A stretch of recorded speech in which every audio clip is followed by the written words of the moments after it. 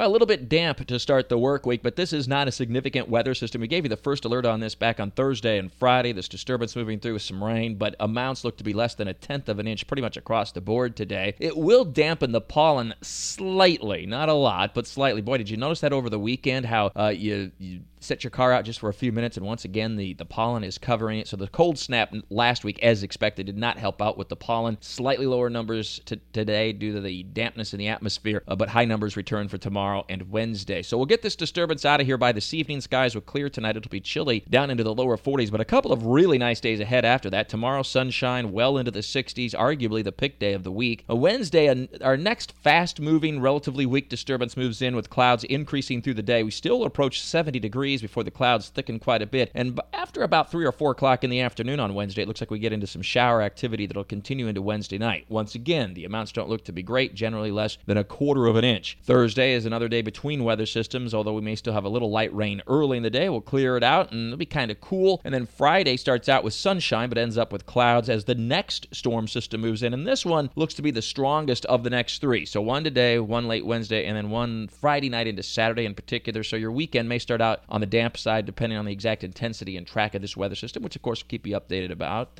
all week long. With all your weather all the time, I'm Chief Meteorologist Mike Burrish for the CBS 47 at Fox 30 Action News Jack's First Alert Weather Center for 104.5 WOKV.